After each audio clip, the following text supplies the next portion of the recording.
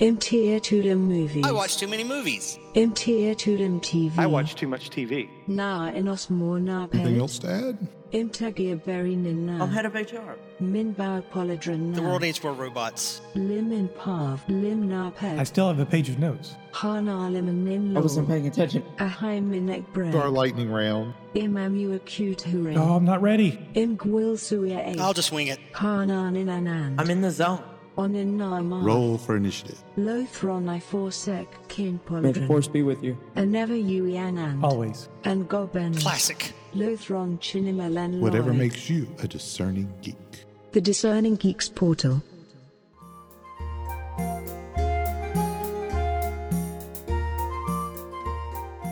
Welcome back, discerning listeners, to the Discerning Geeks portal, where each week we take a discerning look into all things geek. My name is David, and I'm here with my buddies David, Todd, and Andrew for another awesome episode. How are you guys doing? Pretty good. This should be far more epic on what we're going to talk about. There should be like, drums like dum dum dum dum dum dum dum dum. And you need to stay out of the liquor cabinet because I don't know how many words you slurred in that opening. I did slur a couple. It was a couple. And like sitting there thinking, I know it's boring at work because you got transferred and it's a little hick store out in the middle of nowhere, but that does not mean you have the right to get into the vodka bottle like every afternoon. Like, yeah, it's right. I'm just gonna have a few shots of this real quick.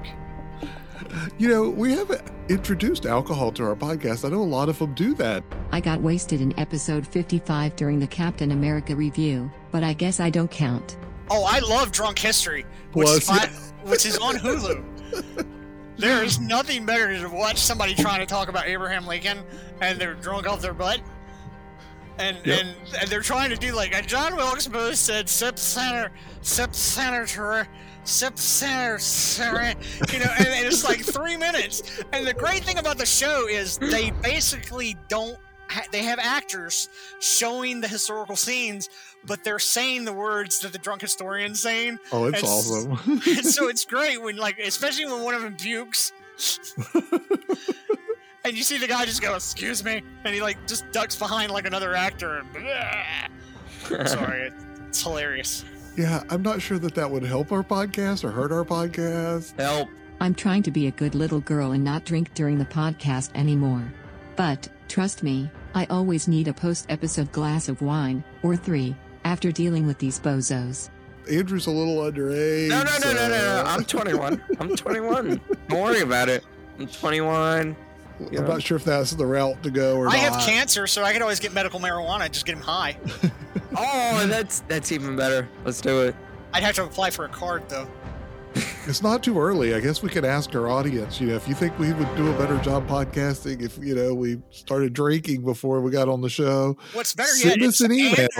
Andrew's sober and the rest of us drunk. Now, yeah, that would be funny. The only problem is there's only one person I know in the world that could get Todd to drink, and we'd have to call her. Her, Todd. The only person I ever know that got Todd to drink at a bar was Tiffany Apple. Oh, Tiffany. Okay. Boom. All right. So, our topic for today, we have another one of our special episodes. And so buckle in, guys. This one may run a little long as we are covering all 3 of the Lord of the Rings movies. Todd? Dun. You sound like you're out of one of those movie trailers with how you sounded. You got that deep voice, and then you're like stopping every other word. Like,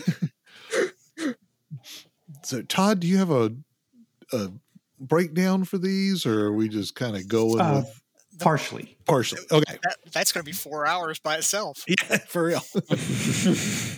Well, and just to clarify that this is one of Dave's picks for special topics. So this is not actually a movie review in our usual typical sense, or at least it wasn't intended that way. And that's why the entire trilogy is lumped together. It's kind of a special topic. So not sure how we're going to handle it, but yeah, it's not the usual deep dive review as much as it's a kind of a general overview of the entire trilogy. So Lord of the Rings. A group of small folk from a peaceful shire get involved in a vast war over a powerful artifact known as the One Ring, belonging to a reascending enemy that would see all of Middle-earth ruled by darkness and despair. The Lord of the Rings trilogy is starring too many people to list. So I'm not going to bother. Now, one thing I was noticing when I rewatched it recently is that I don't know if the theatrical version does this, but the extended cut of the third one, Return of the King, does include end credits that includes everybody from the trilogy. I think. I don't know about the entire trilogy, but it does include some people who are either not in that third movie, or if they are, they're there only through the extended edition. So I think those final credits are a way of kind of summarizing the entire cast of the entire trilogy. So if you're curious, watch the end credits. The Lord of the Rings movies were released in December, right around Christmas, in the consecutive years of 2001, 2002, and 2003. Those are good Christmases. Oh, yeah. Yeah, definitely. They have a rating of PG-13. They were written by Fran Walsh, Philippa Boyens, and Peter Jackson. And some guy named Steven Sinclair also gets co-writing credit for the middle movie, The Two Towers. All three were directed by Peter Jackson. And where to find them right now, you can find them on HBO Max. Or if you're a normal human being, they're already in your DVD collection. So I actually had a confession to make. I'm not sure how, but this ended up being the first time that I had seen the extended editions. I had always just watched the regular editions. I think most of the time it was me. Of course, I watched them when they first came out in the theater, and it wasn't the extended edition. And then, kind of they would come on TV and I would watch them, and those usually weren't the extended editions. I own the extended editions. I have since they came out. But I had never popped them in and actually watched them. I just kind of had them in my cabinet going, these are the greatest movies ever. So I just needed them.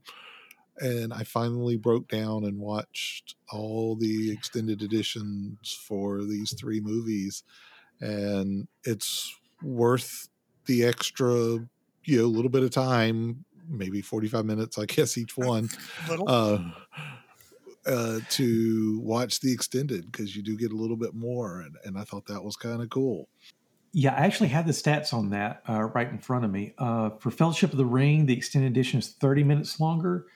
For The Two Towers, it's 47 minutes longer, and for Return of the King, it is 51 minutes longer.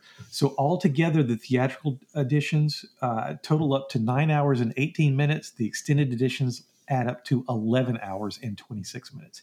So basically, it's more than 2 hours extra altogether. So it's almost like the extended editions are an entire extra movie tacked on. It's an event. You don't decide to watch Lord of the Rings unless you plan ahead. Yeah, I mean, and we've joked about it. I think I still want to do an event one time where I just start in the morning watching them and watch them straight through. Couldn't do that obviously this time. So, it was more of watching half of a movie one night, watching another half another night, watching another, half of a movie another day. And then, so it took a little, it took me probably about a week to end up watching it all. But oh my goodness, so good. And so many of the things that I kind of lamented when I had first watched it and go, oh, I kind of hate that they took that out and it wasn't in there from the books. I was happy to see that it was in there. It was just in the extended. It wasn't in the regular edition. So, a few things are still left out. We were kind of talking before getting on, if you've read the books, you kind of will notice a few scenes that aren't in the movie, but not a lot. Probably one of the greatest strengths of these movies is how close they are to the books. And these are epic books. Please, please, please, if you haven't ever read Lord of the Rings, read them. It's worth the effort. I know that it's a long read if you try to do them all, but I mean, they come in 3 different books, just like the movies. And so you can divide it up and watch them that way. But Andrew, you're kind of the young one, but this is your generation, right? This is your generation's exposure to My generation. classic fantasy, right? Mhm. This remake of this epic classic tale is probably how your generation gets it more than the actual reading. So what did you think? What did you think of these movies? They were pretty good. I did not watch the extended version though. That's I okay. watched the theatrical. And part of the reason I did that is because I don't think I'd enjoy the extended version as much if I didn't compare it to theatrical. And I'd have to watch the theatrical first. But I'll get Okay. around to it sometime. But it was really good. The symbolism, the cinematography, and the writing were all just... Well, I guess there was no writing. But I Well, mean, no, there was writing. Somebody had to come up with the lines. yeah, I mean, some of the lines were definitely taken straight out of the book, but others were definitely not, as they adapted this book to, or series of books, to the screen. So, there's still some writing, and I thought the writing was good. Dave, what'd you think? It's the greatest thing ever. saw that one coming. The only trilogy that beats this trilogy is Star Wars. And that's because I'm a Star Wars fan. Which Star Wars trilogy? There's only one trilogy. The new trilogy? Are you talking about the new trilogy? Everything else is fluff. The prequel trilogy, that's fluff. The ending trilogy, that's fluff. The trilogy, 4, 5, and 6. Stay on target. But, this is Lord of the Rings. Stay on target. If you are a geek, a lot of the movies and things that we enjoy and love come from a literary aspect. In other words, not only do we watch the films, typically we also either are inspired by the film to go find the literary work that the film may have been based off of and read it, because that's usually what happens with me a lot. Or I've read the literary work and I'm going to see the film because I want to see either how close it is to the book, or does my joy translate into it. This trilogy, especially with the extended versions, is so closely. It's like a sliver of paper between the literary work and the cinematography job that was done, and the joy that I get from watching the film, that I almost don't have to read the book anymore, even though I know there's stuff in the books that aren't in the film, but yet are easily, I think, forgivable. And I know that there's a lot of people that are like, oh my God, I can't believe that he said that. But it's one of those of, there comes a point where you have to be honest with yourself. And I think that the few moments that are not in this grouping of movies are forgivable, because if you really think back to it, you can kind of tell, no, that's not really necessary for the story. You could still tell that such dedication and commitment to getting it right was put into these films, that that they knew what they were leaving out. And so it wasn't like, well, we just don't need that. We just don't need that. We just don't need that. It wasn't just frivolously thrown away. You could tell that there was serious discussions about leaving something out, instead of it just being, well, we just don't need that. I can't think of any movie that so does a better job of putting the word of the books onto the screen. I just can't think of anything that rivals it. And there's some fairly good, movie adaptations to some books out there. Most of them have some very severe flaws that they fall very short. It's almost never that I'm going to say that a movie is better than a book. It's almost never that I'm going to say that the movie is as good as the book. But I got to say that in this case, it's as close as I think they possibly could come, especially with the extended edition. There's just so much there that it just amazes me. I haven't heard from Todd yet. I don't think, Todd, you've never read the book, have you? No, I think I've read bits and pieces, maybe. I think one time I tried to read the first book. I didn't make it all the way through. And then just recently, when I was trying to figure out what was taken out as far as the scouring of the Shire, I did skim through that chapter of the book. And I think I even skimmed a little bit of the last chapter of the book, which comes right after that. And by the book, I mean The Return of the King. But yeah, I haven't read them all the way through. I did listen to a kind of a book on CD, and it wasn't a reading. It was more of a radio drama. So I'm still not sure that it was everything for the book. It might have been an abridged version. So I've kind of absorbed the book through audio, but that was something like 10, 15 years ago too.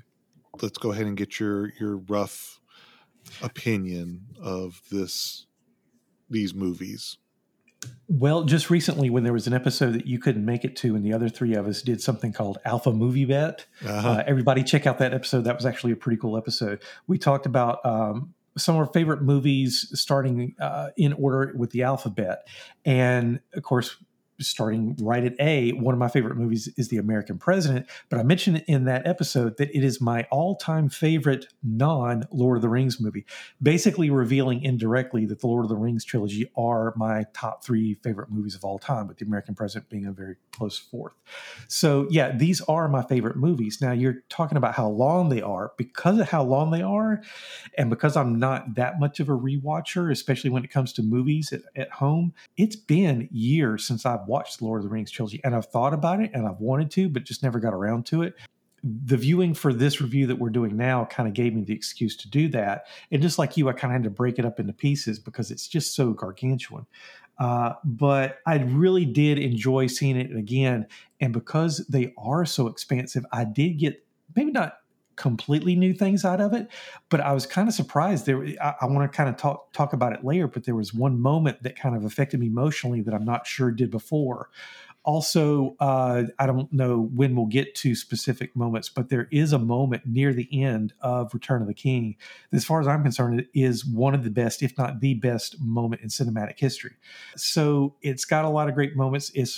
They're my favorite movies for a lot of reasons. Now, despite that, you know me, I've still got nitpicks. I've still got just a few, not many. And oddly enough, very few from the first movie. So yeah, these are my favorite movies. Oh, and also another point I wanted to make.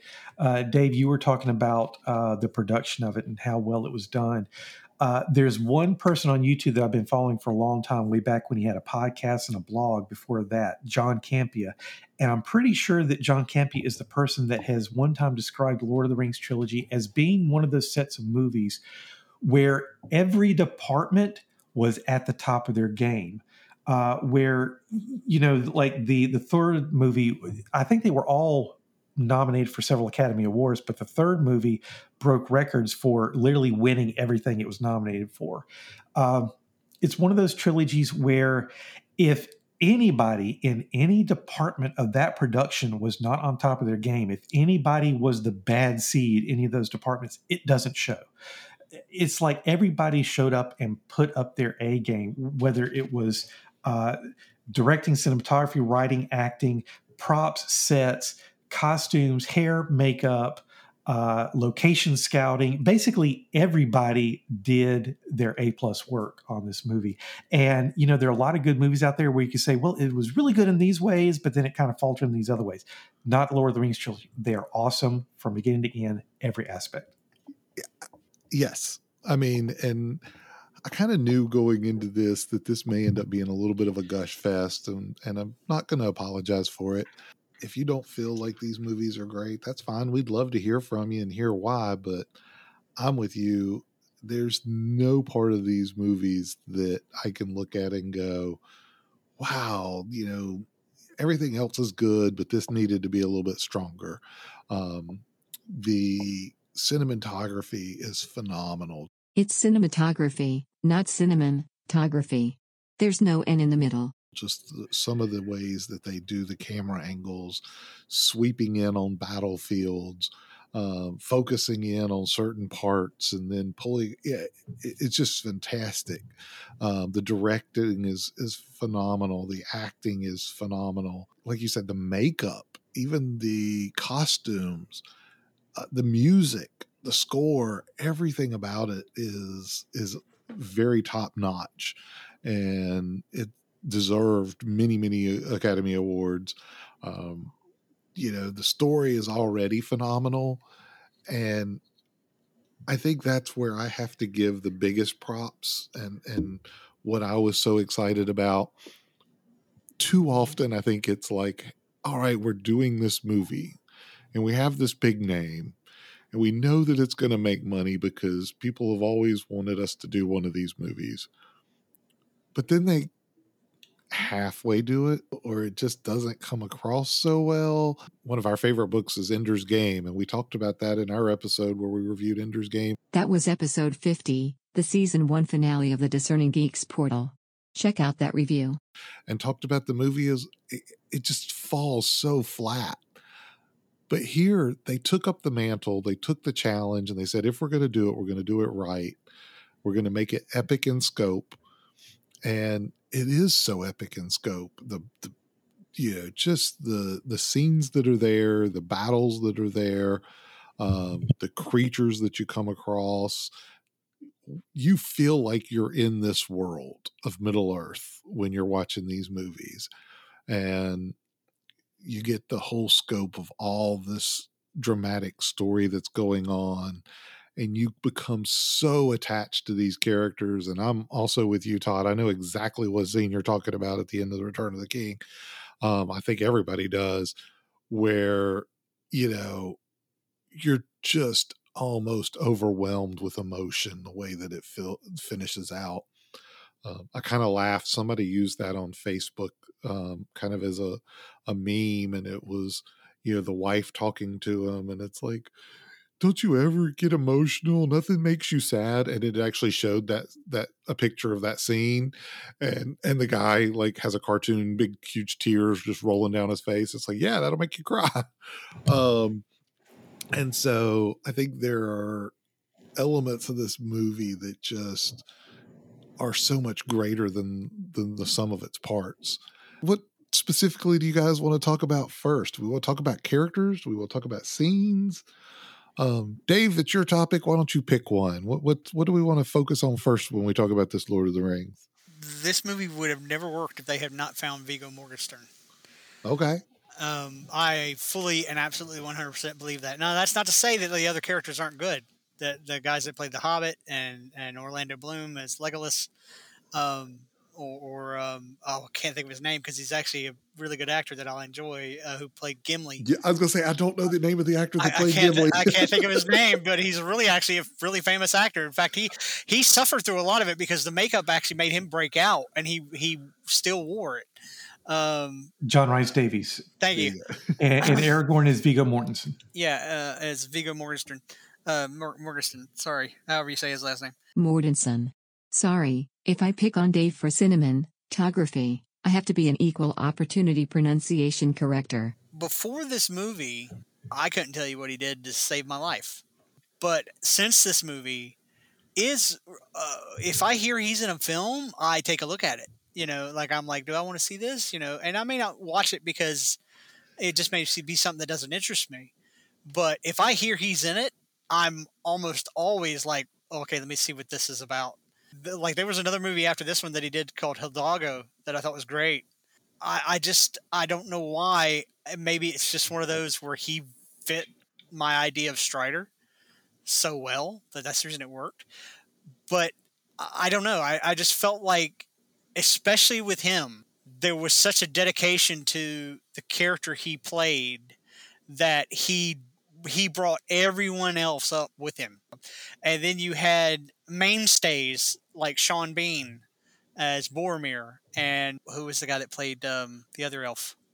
Elrond, thank you. Hugo Weaving. Thank you, Hugo Weaving. And then, of course, you had Gandalf.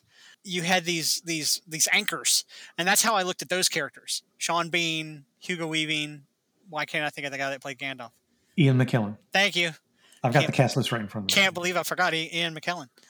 And a few others, don't get me wrong, that were your anchors. And so the way I look at it is it was almost as if you had these characters throughout the entire trilogy that anchored the cast down.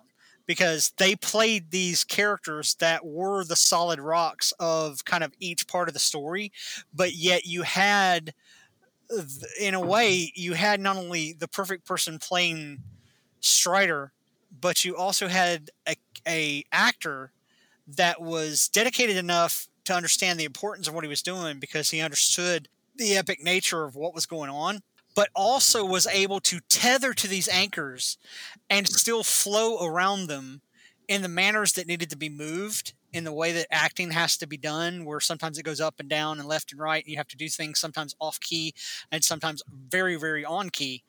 And everyone else that didn't necessarily have to anchor to these major rocks were able to anchor to him. And so I honestly believe in my heart, and this is just me, if it had not been for Vigo, it wouldn't have worked. That's just what I think. And that's my whole character thing when it comes to the whole Lord of the Rings. If it hadn't been for him, you could have forgot it. Oh, and I don't think it was him at first. I don't know. I just now remembered that, but I think that there was something about how he was not the original person cast. That's right. Somebody else was cast. I can't remember that guy's name, but I think it was the guy that was going to be Wolverine in the X-Men movies, I think. I'm not Hugh positive. Jackman? No, the guy that was going to be Wolverine before Hugh Jackman, I think. I don't know who that is either. I might be remembering wrong. Yep, you were wrong. Viggo Mortensen replaced Irish actor Stuart Townsend on The Lord of the Rings the day before principal photography began. It was Scottish actor Dougray Scott that Hugh Jackman replaced last minute in the first X-Men movie. What would you amateurs do without me? But anyway, yeah, I think he got replaced, and I think one of his first scenes was on Weathertop. In fact, that might have been his very first scene. Hey, you got that part right. Maybe you're worth something after all. If so, it's just amazing because you couldn't tell that he just walked on the set without much training. Weathertop's one of those epic moments. Yeah, you're right that he did have a lot of dedication. Like there's that one scene in the Two Towers early on when he kicks a helmet because he's angry. He actually does break his toe, and he yells out because he's actually in pain. But then he calms down just long enough for them to say cut, and then he's like, oh, "I got a broken toe." Yeah, the pain he shows is real, and that's why it works so well. And I think if I remember correctly from the not only are the movies themselves massive, but the massive amount of behind the scenes material that's on the DVDs and Blu-rays. If I remember correctly, I think there was another time later in the production where he chipped a tooth and they had to force him to leave set to go and get his chipped tooth fixed. So yeah, he did have a lot of dedication, and he was a last minute change, like you said, was very good. And since we're talking about cast stuff, I mentioned the end credit sequence in the third movie. Liv Tyler must have a great agent because she is somehow third billing in those credits, and she's nowhere near the third most important character. Don't get me wrong, she's hot, and she's fun to look at, and she's a fun character. But yeah, in this whole series, she's like 15th maybe of importance in the whole thing. Yeah. Oh, and you were talking about mainstays. Also, Ian Holm as Bilbo Baggins in the first and third movies. Yeah, true. Who did come back and reprise his role in The Hobbit for a while. So did Hobbit get filmed and released first or after? After. Okay. Yeah, so they are prequels. Yeah. So Star Wars. Which that is a case of studio greed. Because when Peter Jackson Peter Jackson always wanted to do The Hobbit. He did. He didn't have a problem with doing The Hobbit, but Peter Jackson planned to do 2 movies because the Hobbit book is tiny compared to any of the Lord of the Rings films. And he had it set to where he was going to split it up into 2 movies. And the studio was like, no, you're going to do 3. And that's the only reason you have 3 Hobbit movies. Now, I'm not saying that I don't enjoy the Hobbit trilogy, just to go off track for a minute. But I'm sorry for all the people who are fans. That is an episode of studio greed because Peter Jackson was only going to do 2 and the studio made him do 3. Jackson? Now, who's slurring words? And again, not to get off on too much of a tangent, but okay, no big surprise, I haven't read The Hobbit either. So I don't know just how bad it was a spread out job to make that one book into 3 movies. But I've always had the argument that it's not so much that spreading it out into 3 movies is so bad. It's trying to spread out into 3 gargantuan movies, just like the Lord of the Rings trilogy. They could have made 3 small movies, and you never know, it might have turned out okay. But they tried to make them giant again, and that's what was bad. Well, what it is the last movie, The Battle of the Five Armies. You're taking 2 chapters of the book and stretching it into a 3.5-hour movie. Yeah. That's the problem. It's not really that the first and the second are bad in any kind of way. Peter Jackson actually should be credited for how he stretched them out, because the whole Smaug thing was 12 pages, something like that. But that's a good stretched out part, and it works. And so he found the places to stretch it out in The Hobbit that did work. But it does get to where you're like, holy crap, what is going on? Because the last movie is literally like the 2 chapters of the book, and it's stretched into this 3-hour movie. Todd, you had some, I think, kind of character superlatives. Is that how you worded it? Yeah. Since we're talking about characters, do you want to kind of give us your breakdown as to kind of what those superlatives might be and how you kind of rate some of the characters?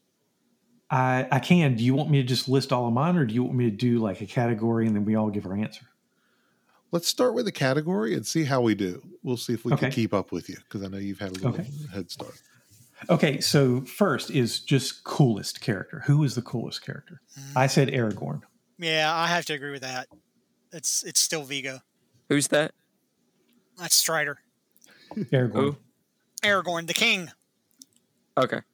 Yeah, I literally caught no one's name. The other human besides Sean Bean who played Boromir. No, I know who you're talking about now. Okay. The brown hair. Yeah, the guy that wore the cloak, all that. Yeah. I'm starting to worry It's about either you. him or the elf. It's probably him. There's a though. lot of people that will go with the elf because of all the cool stuff Orlando Bloom got to do, but no, I have to go with Todd. It's Aragorn. Yeah, I'm actually a little torn because Legolas got to do a lot more of the fun, cool stunts. He gets to surf down on a shield and keep firing arrows, and he gets to swing up the legs and the trunk of the elephant at the end. And I just hope Todd asks who's the most comedic character. That's next up. yeah. Oh, good, because I know who that is. Okay, so funniest, it's got to go to Gimli. Gimli. Us dwarves are dangerous over short distances. That still counts as one. Yeah. After he kills the elephant, that still counts as one. No one throws it off. Okay, I can't make it. You're gonna have to toss me. Toss me. Don't tell the elf. Not a word. Yeah. I mean, and again, expert casting. Yes. Yeah. Oh, yeah. I mean, just absolute expert casting. Andrew, did you say who the funniest was? The dwarf. Okay. Next up is most honorable, and I said Theoden, King of Rohan. Honorable. I would go with Samwise Gamgee. Okay. All right. Yeah. You know, I'm gonna go off track. I'm actually gonna say Boromir. Okay. In the end, yeah. Interesting. Okay. I just think that, I know that when you watch the series and you watch what he did and he kind of gets, manipulated by the ring, I know that that's a negative, but yet he went on that quest with the purpose of saving his land. And it's either him or his brother. I was going to say his brother, Faramir. Faramir. Yeah. Because Faramir makes up for his lacking of justice. But I think Boromir, if you're talking about honorable, Boromir went and did what he was going to do. He got manipulated by the ring, which I think manipulated his honor to try to steal it or try to take it. And that's how the ring got him, was through his honor. That's what I think. Andrew, do you have one? Yeah, it's probably Sam, because he was just. I feel like out of everyone, he got tempted the least. No, Sam is to me kind of that honor. He is nothing but the best friend, and he plays it all the way to the end. Yeah, he just got wrapped into it, and then he just followed through to his word. Rudy. Yeah. Now, I think Boromir is an interesting choice because you're right. Other than the fact that he got corrupted by the ring, well, as soon as he realized he got corrupted, Yeah. you could also tell he felt horrible for it. He had an OS moment, shoot moment where he realized what he did. And that's the reason this is just me looking really deep into it with my own thoughts. I think that's how the ring got him, was that because, evil, you know how it is what they always say about Satan. Satan's not really a devil. He's not surrounded by fire and wearing a pitchfork. He always shows up like looking like your best friend or an angel or whatever. It's deception. And so that's how I think the ring got it, because that's how I've always looked at the ring. That the ring is so adept at manipulating people that it realized that Boromir was such an honorable character about, I promised my father I would bring back the weapon that would protect our kingdom, that I think that's what the ring was whispering to him. And that's the reason he tried to steal it. And so the ring used his own honor against him. And I think that's the reason why when you brought up that point about when it kind of hits him, what he tried to do, he has that look on his face because he realized, oh crap, I really wasn't trying to hurt anybody, but I did, Yeah. Yeah.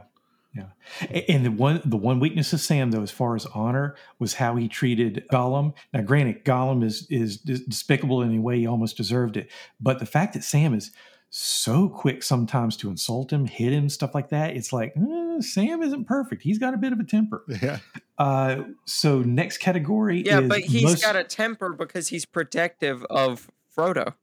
Yeah, because it's literally like a little. Well, that's why I think Sam's eligible for another category, and we'll just have to see if Todd brings it up. Which might be the next one. Most important, it's undoubtedly Frodo, but an extremely close second is Sam, because Frodo could not have done it alone. And I think Frodo and Sam are so important that when I watched it this time, I kind of clued into one comparison to the Harry Potter movies. In the Harry Potter movies, they've got that game called Quidditch, which is basically soccer on flying broomsticks.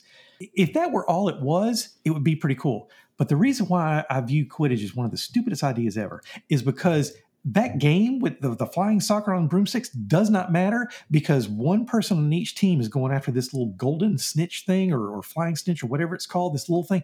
And if they catch it, it's the end of the game and they get some crazy amount of points. Like, I can't remember if it's 15 or 150. It's 150 points for the golden snitch, with flying broomstick soccer goals worth 10 each. But in a way, in the Lord of the Rings movies and the books too, all the war and all the other character stuff that's going on, it's not fluff, it's good stuff, but it is kind of secondary, because really, honestly and truly, the only thing that matters is whether Frodo and Sam get there and whether they destroy the ring or not. They are the golden snitch scenario. So anyway, so Frodo's the most important. What do you guys think? Now, we got to define the category by importance. Do you mean importance to the protagonist completing their quest, or importance to the story overall? The world. Most important to the world not sucking. And actually, this is an interesting question, because this is even debated in the book of who is the hero of The Lord of the Rings when you read the book. And it's actually been debated, do you say that the story is, the hero is Frodo and he is the ultimate hero? When Tolkien actually wrote it, he actually wrote it to be Aragorn. There's an R in there. As the hero. He's the human. He's the one with the character arch. Arc, not arch. Welcome to Mispronunciation Theater. That is supposed to be the hero of the story. But you do have these side-by-side tales going on, and each one is the hero in their own sense.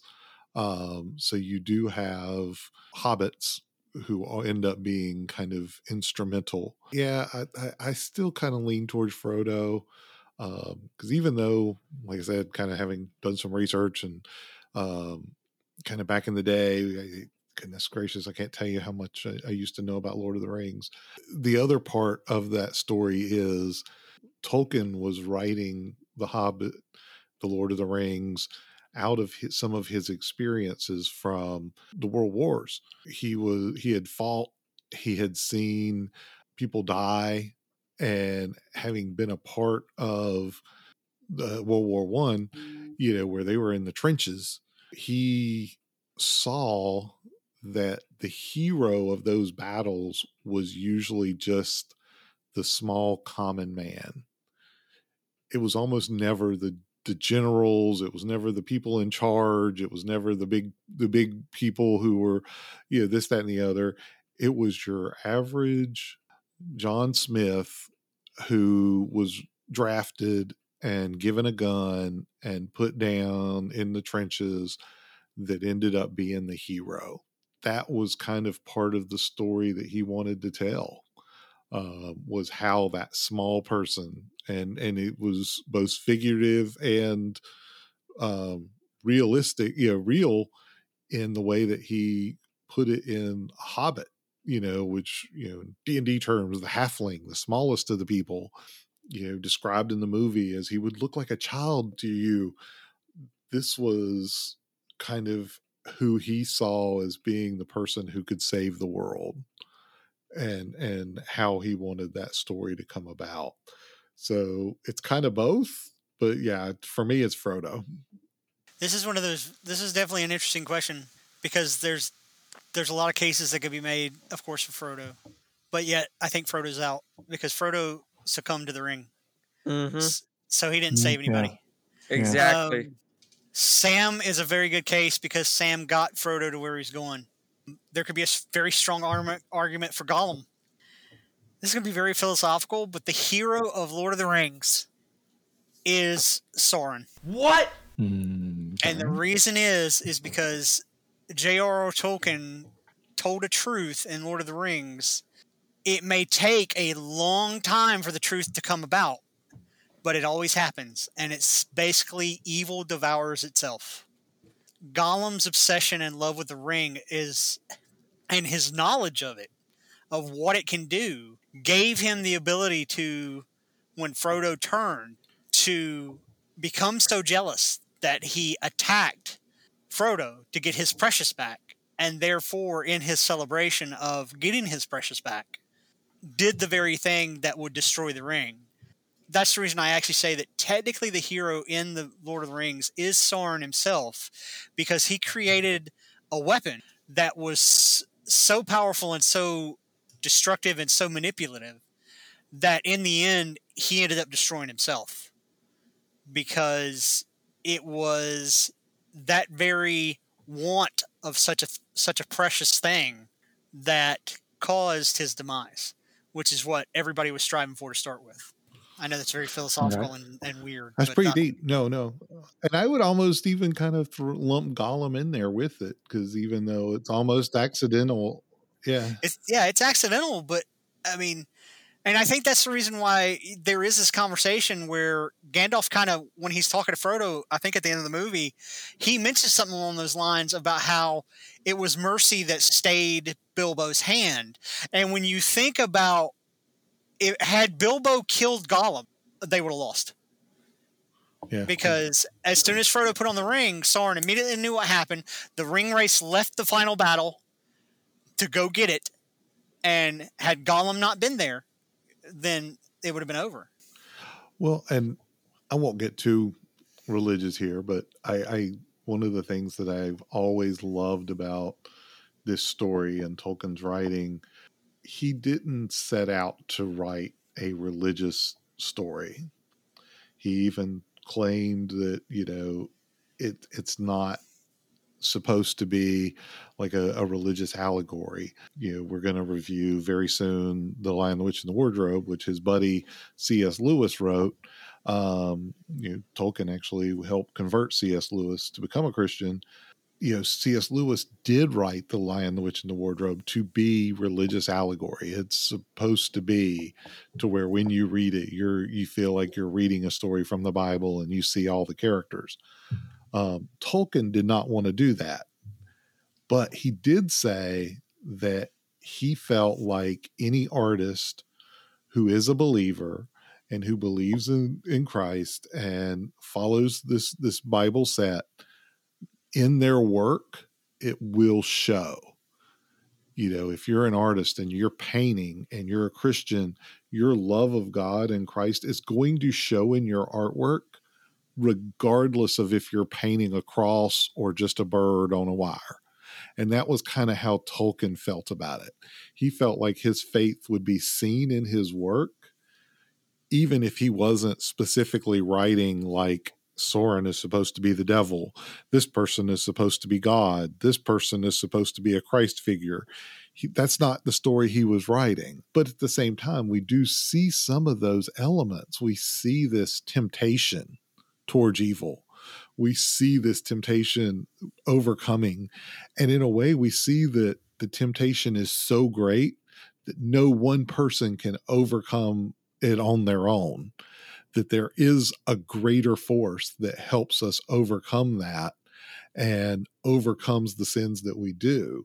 And so that's one of the great things about the story as I read it, is being able to see those elements and feel that kind of connection that is there, even though it wasn't written to be, hey, you're supposed to read this as X person is the devil or the hero or whatever.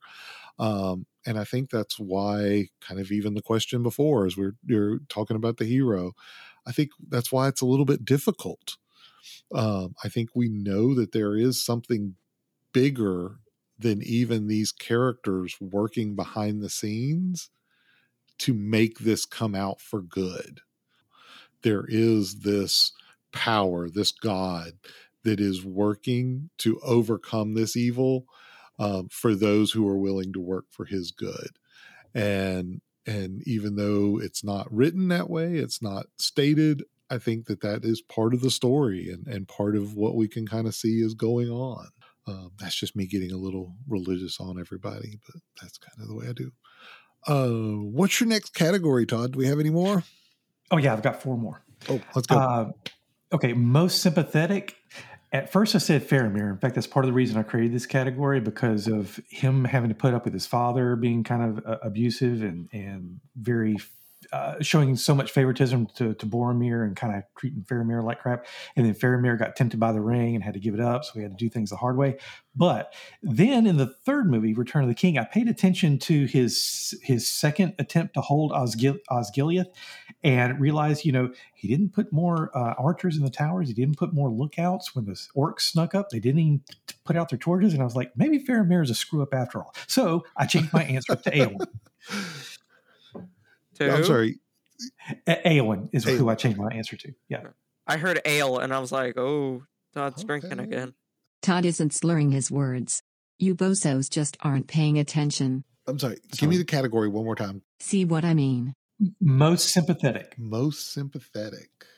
I guess it depends on how you define sympathetic. Like, you're thinking kind of characters that you feel sorry for? Yeah, that they kind of have a sucky situation and that either there's no way out of it, or if there is, it's kind of a slow burn. Yeah, so with that, I've got to go with Gollum. Same. Wow. Yeah, I mean, here's a creature or a person. We know, kind of as this movie develops, that it was a real person that gets corrupted so much to the point that they are just mad with not even knowing how to act. And at times they try very hard to overcome that and actually do what's right. And then he gets betrayed, or he thinks he gets betrayed. But definitely easily kind of manipulated by the powers that be or that power of the ring. And so, yeah, I would go with Gollum. Is this question, who am I most sympathetic of? Or is this question, who do I believe which character is the most sympathetic to everybody else? See that? I guess most sympathetic to you is your answer. So it's your opinion. Oh, well, then I would define it as who do I think is most sympathetic to everything else going on? Todd told me later that he misunderstood your question, about his question, and that's not the way he meant the question, which means you answered the wrong question, but it's Todd's fault you did, and it's too late now, so go ahead with the answer to the wrong question. This is an example of why you guys drive me bananas. And if that's the case, then I can't remember. Is it Pippin that ends up at Gondor? Or is it Merry? Pippin. It's Pippin. Yeah. It's Pippin. It's Pippin. Pippin then. Because if I consider it being the character that's most sympathetic to everybody else's plight, it's Pippin. Pippin, who started out as being this carefree hobbit who really only cared about what he wanted to do. Really, is how I looked at it, which is why they get into trouble so many times. Turns into being this very dedicated hobbit because he takes on roles to save people. And I think it comes through and I know he was a good singer, but I think it definitely comes through in the charge of Faramir against the city that his father orders. And he sings that song where his father tells him, "Sing me a song from your land." And if you really listen to the words of that song about what he's singing, he knows, Pippin knows in his head what Faramir and all those men that are with Faramir are doing. And he knows what the outcome is going to be. And for a hobbit to understand the epicness of the sacrifice and death that is about to happen while he's singing that song shows how he has stopped worrying about his fun time and his carefree life because he's already been changed forever on the idea of the sympathy of other people, even though he may not be involved in it. So if that's how I take the question, it's Pippin. Okay. I guess he's the most improved player. Maybe, but that's the reason I asked the definition. Or at least morally. Because I understand you guys. I would have said the same thing. If I had taken the question as who am I most sympathetic of? Yes, it would have been Gollum. But if it was who did I think which character was most sympathetic of everyone else around them in the film, it's Pippin. Which is hard because you can make a big argument for Merry. Because Merry was always kind of like that to start with, but I think it's Pippin. Which one did you say, Todd? Éowyn. Éowyn. So, and my original answer was Faramir. I don't give a crap about Gollum because I think he had a dark side to begin with. Yeah. No, I think Éowyn, I could definitely see that one as well. I think Éowyn probably would be my second choice because I did like her story is kind of neat and it's interesting. You kind of almost get the sense that there's a little bit of a love triangle with her and Aragorn and Arwen, and why they made it Éowyn and Arwen and make them very close to get them confused. I don't know. Her just trying to do what's right for her people. She's always trying to do what's best, and she does. You could tell kind of have this infatuation, I guess, or love for Aragorn, but then it kind of obviously does not pan out. And then, of course, she gets kind of one of the coolest scenes in the movie where she gets to fight the Ring Wraith. I thought that was pretty cool. Yeah. The Witch King. All right, what's our next category? I'm liking this. This is fun. Okay, well, this is a good transition, but I just want to make sure first. Andrew, did you have your answer? He said Gollum. Okay. I said Gollum. Okay. You didn't ask my answer for the one before, though. Oh, okay. I'm sorry. So, most important? Oh, it's Gandalf. Oh, really? Yeah, there you go. Yeah. Okay. All right. So, best female character, similar to what you just got through saying when talking about Éowyn. There are really only three choices for best female character. One of the weaknesses with Lord of the Rings and The Hobbit is they're not very gender balanced. So there are really only three choices: Éowyn, Arwen, and Galadriel. I like all three characters. I think all three of them are pretty awesome. And Arwen does get a chance to show her strength and ability early on in the first movie, but then she gradually just becomes the distant girlfriend. And then Galadriel, she's kind of enigmatic and she's very strong, but like I said, because of being enigmatic, she's kind of a little bit distant. When I watched the trilogy this time, one of the things that I really clued into is just how much I love almost everything about Rohan. So easily my favorite female character out of just those three is Éowyn. You did miss one. Rosie. Oh, okay. Rosie Cotton. True. Yeah, that's true. That's my answer. Rosie Cotton.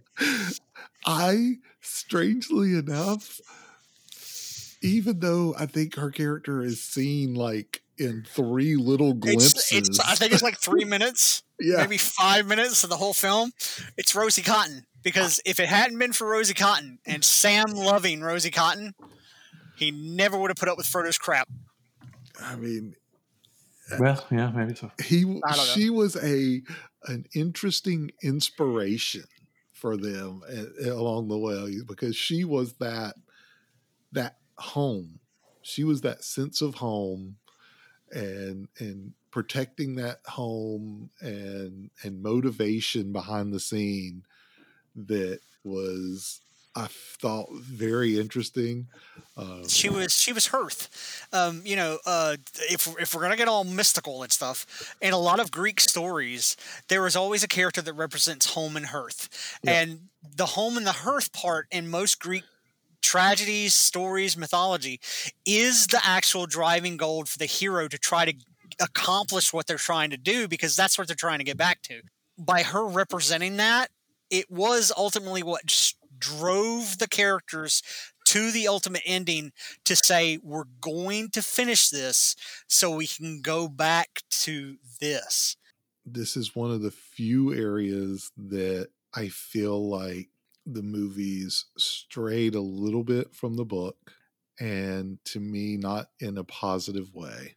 In the books, it would be very easy to point out Galadriel as the top character, female character.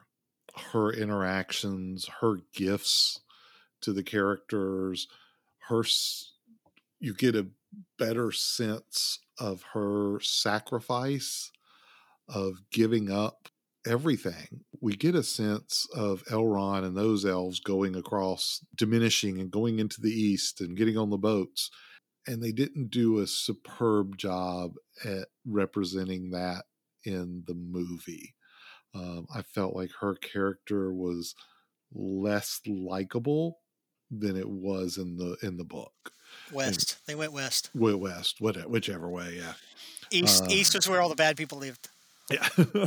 Diminished and go to the west, whatever. But yeah, her character, Remember your map, would have been my favorite from the book, but in the movie, sadly, it was portrayed a little weird, and it just didn't hit home very well.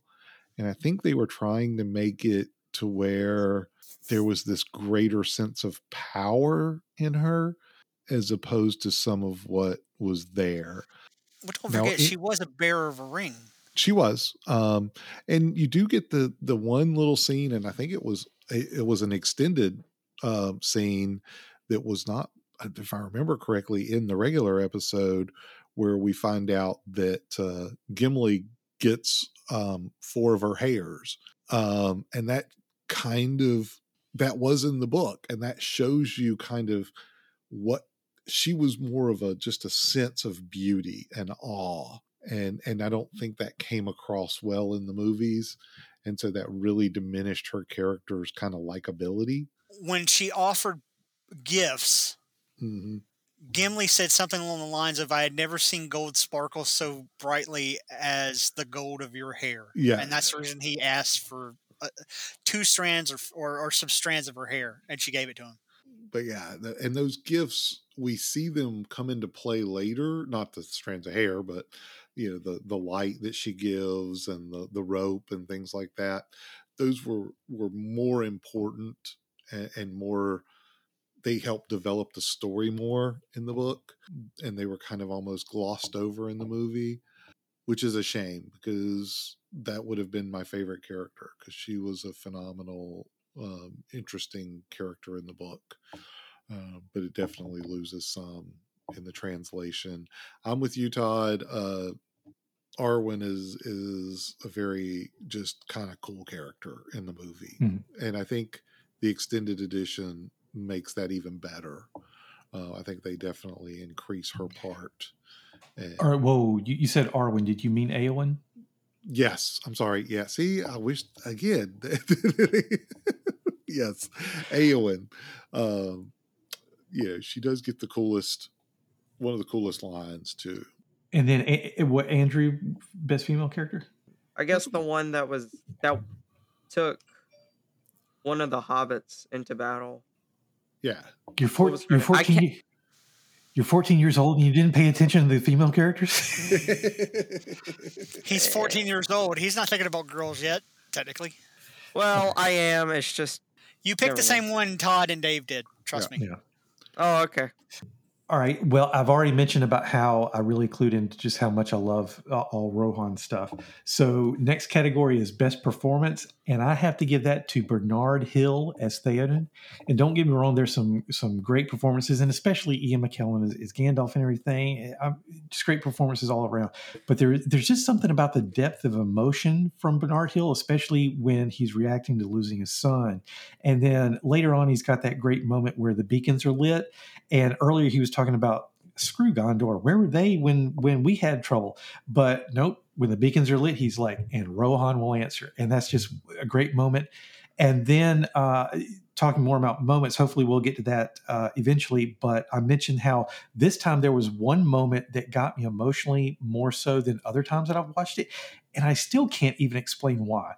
I watched it. It made me tear up. I rewound it so I could write down the quotes. It made me tear up again. And it involved Theoden and Eowyn. And there's just something about the depth of his performance that I have to say Bernard Hill as Theoden is the best performance in the trilogy. I'm going to go with Elijah Wood, Frodo. I felt like there was a lot of kind of emotion and range that had to go with that. You know, I felt like as I watched his character from start to finish of this series, I felt the weight increase. And to me, that seems like something that would almost be impossible to portray. How do you show that this is dragging you down, going from, you know, when they first left the Shire to when the ring falls into the Fires of Mordor? I felt that change in his character along the way, each step. So yeah, I'm gonna throw that. I mean, that seems kind of like an easy one, but I'm gonna throw that out there because I thought that was a great performance. I felt like his change overall was more shown by the makeup they put on him than the actual No, performance. I mean, you could see a like emotional change as we go on, but honestly, you can see just his skin get like gradually darker and just he looks tired and Yeah. older. And I don't want to discount that part of that isn't costume and makeup and things, but I felt like I felt the weight too. And I think that would be hard to do if it was just makeup. Like in his interactions with everybody, I kind of felt that his change. What you got, Dave? If there was one person that gave the best performance, it's Gollum. You have to play a schizophrenic. He was basically playing two characters. Basically, here's a guy that, to put it in Star Wars terms, was playing both Luke Skywalker and Darth Vader as the same person and had to pull that off in a maybe not necessarily a seamless manner, but there's a lot of times in that film where there doesn't appear to be a cut where he goes from, you know, love is the hobbits and my precious, you know, and it's just like, whoa, it's such a disturbing switch between the two. Crawling around, having to act animalistic, and yet pulling off this whole light side fighting the dark side type of thing through, you know, okay, maybe it went through a lot of the first movie and maybe it was just some of the second movie, but it was definitely all of the third movie. Yeah, I'm going to have to say Gollum. Yeah, I had to step away for a bio break while you guys were kind of struggling to come up with somebody. And I happened to think of that while I was in the bathroom. I was like, why is somebody not saying Gollum? Because you guys were talking about how he's the most sympathetic. Yeah, he's quite possibly one of the best performances in the movie too, because of the challenge of pulling that off. Because it was that motion capture when motion capture was kind of primitive, and I'm not sure it's called motion capture. It might be called performance capture or something like that. But anyway, he had to wear that, you know, green suit and everything. Andy Serkis had to also do the voice. So I think he had to have a constant stream of hot tea going in his throat to keep his throat in shape to pull off that voice. And then, like you said, the schizophrenic nature and everything. I mean, there is a lot going into that. And even though I consider Gollum to be kind of an annoying character, it's still a very effective and successful performance. All right, what else you got for us, Todd? Okay, so last category, just all around favorites. And I've got 3 and I ranked them, and they're probably not a big surprise considering my previous answers. I've got Aragorn first, but a very close second is Theoden, and a very close third is Eowyn. Yeah, obviously Aragorn is just phenomenal. But then I really did love Sam. I just find Sam to be such an underappreciated part of the story. Who do I leave out? I'm going to go Aragorn, Gimli, and Sam. Okay. Dave, Andrew, either one of you want to go next? Top 3 characters? I refuse to answer this question based on the fact that I don't think you can literally rank them.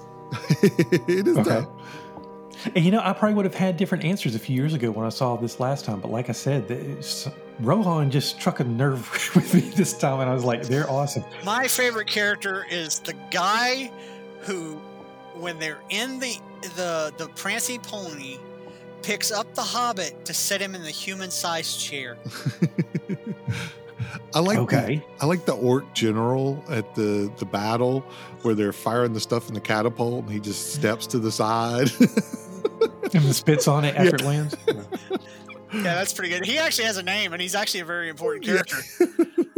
My favorite character is the orc who's screaming outside the Battle of Helm's Deep and gets shot with the arrow and it just shuts everybody up. The first guy. It's like... Yeah, the first guy. The poor old guy's holding the bow and he just kind of lets it... tell that the old guy just went, oh crap, what did I do? And it's like, oh yeah, you effed up, bud. They might have gone away if you just let him shout, but no, you had to shoot one. Well, and that might be understandable because I'm not an expert on archery in any way, shape, or form, but I thought I saw on either the internet or TV one time somebody say that the proper way to do it is you don't hold it. You pull it back and you fire. You be ready to aim and you fire. The fact that all of them were just kind of sitting there with their bows drawn and holding it forever has to be a strain. Yeah, if you're old, eventually you might slip, especially with it raining. Really and truly, the whole battle at Helm's Deep started because the guy was 70-some years old. Whoops. And it's like, I didn't tell you to fire. It's like, you didn't tell him to not pull back on the bow either, dumbass. So anyway. All right. I do want to keep this episode from going too long. And too late. I know we want to do some... favorite moments. Well, actually, best moment. I named them moments of awesomeness. Moments of awesomeness. So we're going to do moments of awesomeness in these movies. Andrew, so we don't let you fall asleep, you got to give me the first moment of awesomeness in any of these 3 movies. Does Andrew have a moment of awesomeness? Will Andrew stay awake? Is Andrew asleep already? Which 2 moments in Return of the King get Todd emotional? Which moments in the trilogy get the Daves emotional? Will each co-host be able to keep the number of favorite moments down below a dozen? Do any of the co-hosts have nitpicks for these excellent films? Just how high do they score them? Find out the answers to these questions in part 2 of the Discerning Geeks Portal special discussion topic, The Lord of the Rings film trilogy.